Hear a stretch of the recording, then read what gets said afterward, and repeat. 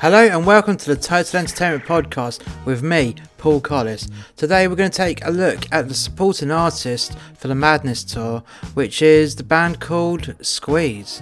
Let's get on it, shall we? Squeeze are an English rock band that came into prominence in the UK during the new wave period of the late 1970s and continued recording in the 1980s, 1990s and 2010s. In the UK, their singles Call for Cats, Up the Junction and Labelled with Love were top 10 chart hits. Though not as commercially successful in the United States, Squeeze had American hits with Tempted, Pulling Muscles and Hourglass, and were considered a part of the second British invasion. The vast majority of their material is composed of lyrics by Chris Difford and music by Glenn Tilbrook, who are guitarists and vocalists in the band. The duo were hailed as the heirs to Lennon and McCartney's throne during the band's initial popularity in the late 1970s. The group formed in Deptford, London in 1974 and first broke up in 1982. Squeeze then reformed in 1985 and disbanded again in 1999. The band reunited for tours through the United States and the United Kingdom in 2007. In 2010 they issued Spot the Difference, an album of newly recorded versions of older material.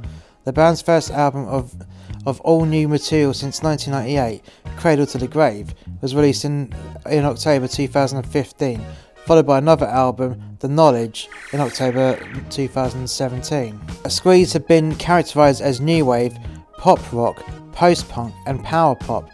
Stephen Thomas Erlewine of AllMusic proclaimed the band to provide one of the links between classic British guitar pop and post-punk.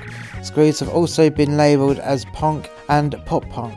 In a January 1988 interview by Music Connection, when addressing Squeeze being thought of as a punk band, Glenn Tilbrook commented, "I never thought that we were a punk band, though I thought we were influenced by it to a certain extent, and their influences were rock bands such as the Kinks and the Beatles, and the songwriting partnership of Difford and Tilbrook has attracted comparisons to that of John Lennon and Paul McCartney, a liking of the band have expressed mixed feelings about." In addition, members of Squeeze have cited artists including David Bowie, Elvis Costello, Donovan, the Blockheads, Ian Dury, Bob Dylan, Jimi Hendrix, King Crimson and Greg Lake as sources of influence or inspiration. Squeeze have been cited as an influence by several bands and artists. American new wave singer Marshall Crenshaw cited Squeeze as one of the primary influences for his 1982 self-titled debut album, college rock band The Replacements. Particularly bassist Tommy Stinson also professed an admiration for the band. Many artists in the Britpop genre also took influence from the band, particularly Blur, whose guitarist Graham Coxon also called Squeeze an amazing band, as one of my favourites in English singing voices. Later artists who named Squeeze as an influence include American Hi-Fi, The Caulfields, Kasabian, The Killers, Nightmare Review, Razorlight and Space. Many bands and artists would also later achieve phenomenal success would begin their careers opening for Squeeze, including Dire Straits, The Jam, R.E.M., The Specials, U2 and XTC. Current members of Glenn Tilbrook on guitar and keyboards and vocals, Chris Difford on rhythm guitar and vocals, Stephen Large keyboards, backing vocals, Simon Hansen drums and percussion and BVs, Steve Smith percussion, rhythm guitar and vocals, and Melvin Duffy pedal and slap steel guitars and dulcimer. And then you've got Owen Bedell, bass and backing vocals. Here's their discography. You've got Squeeze in 1978, Call for Cats in 1979, Argy Bargy in 1980, East Side Story in 1981, Sweets from a Stranger in 1982, Difford and Tilbrook in 1984, Cozy Fan Tutti Frutti in 1985, Babylon and On in 1987, Frank in 1989, Play in 1991, Some Fantastic Place in 1993, Ridiculous in 1995, Domino in 1998, Spot the Difference in 2010, Cradle to the Grave in 2015, The Knowledge in 2017. So now we've had a little listen to some of their background, let's get onto the show and see how they performed. Taking a look at Squeeze's performance, they had the mid-stage trusses completely lowered down, so it was more of an intimate gig. So all the lights were just a lot wider because they were closer to the stage. So it had a lot more beam width and it looked pretty sharp for what it was. They only had basic lights, which, to be honest, they didn't need anything more. And they had a lot of very highly structured flash and trash. And when I say flash and trash, I mean a lot of just random flashes of the lights, which didn't have too much structure to it, but there was. And what I say about the structure, they had most of the band completely lit up, but then when someone took a solo, all the lights on every other band member, they went dark to like a Congo blue or just a dark blue or a purple, and the soloist would just be highlighted in yellow or white and be more prominent, and it looked amazing. I really liked it. The sound, there was so much clarity. You could hear all the vocals and every instrument individually because the sound engineer had balanced the sound rig so well. It was mixed very, very perfectly. You couldn't ask for a better sound mix, to be honest.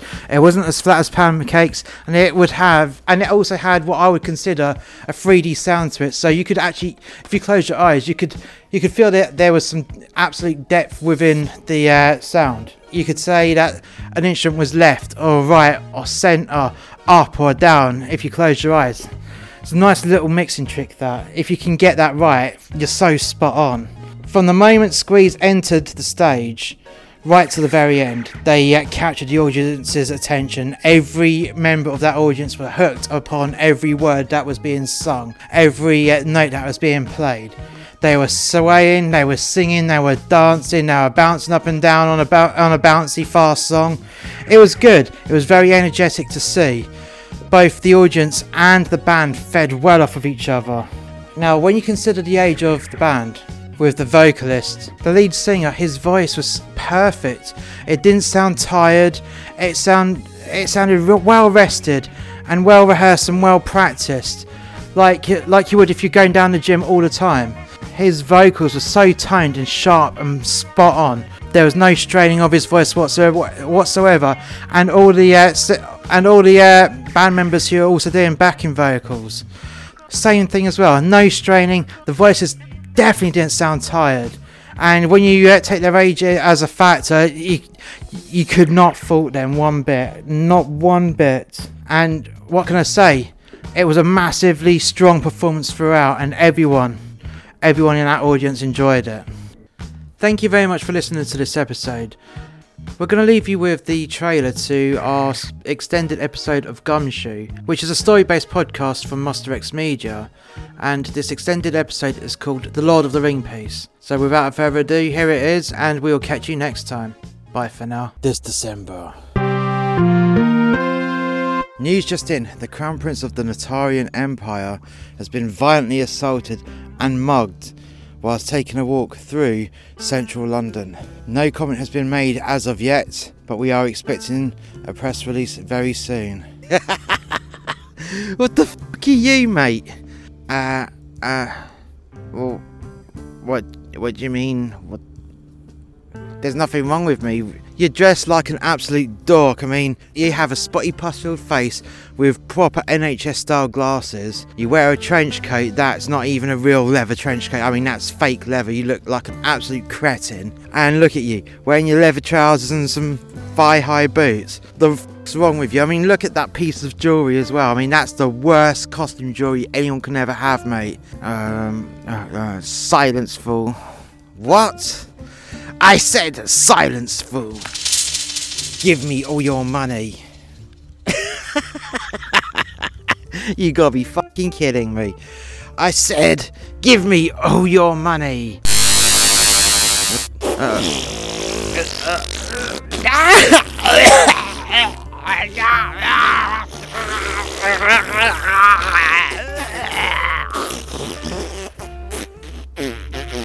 Oh, God.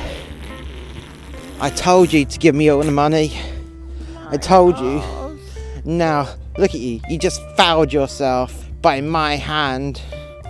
I am the Lord of your ring piece. We now have more information about the Crown Prince of the Natarian Empire's violent mugging last night. There was a vast list of items stolen, but the most important piece was his jewellery, his hand jewellery. In fact, it was a set of rings that are all joined together, a ring for every finger. It is of utmost importance that this is returned, and if you see anyone wearing this piece of distinct jewellery, you must not approach them because it will make them incredibly dangerous. It is not a piece of jewellery, it is in fact a weapon, and it is a very vicious weapon indeed. We do implore you, if you see this weapon, do not approach the person, do not go near the person, just call the police and someone will be dispatched to retrieve this weapon of mass devastation. This December, Percival Reginald Vert is on a mission to find the Lord of the Ring Piece. An extended episode of Gumshoe from Muster X Media.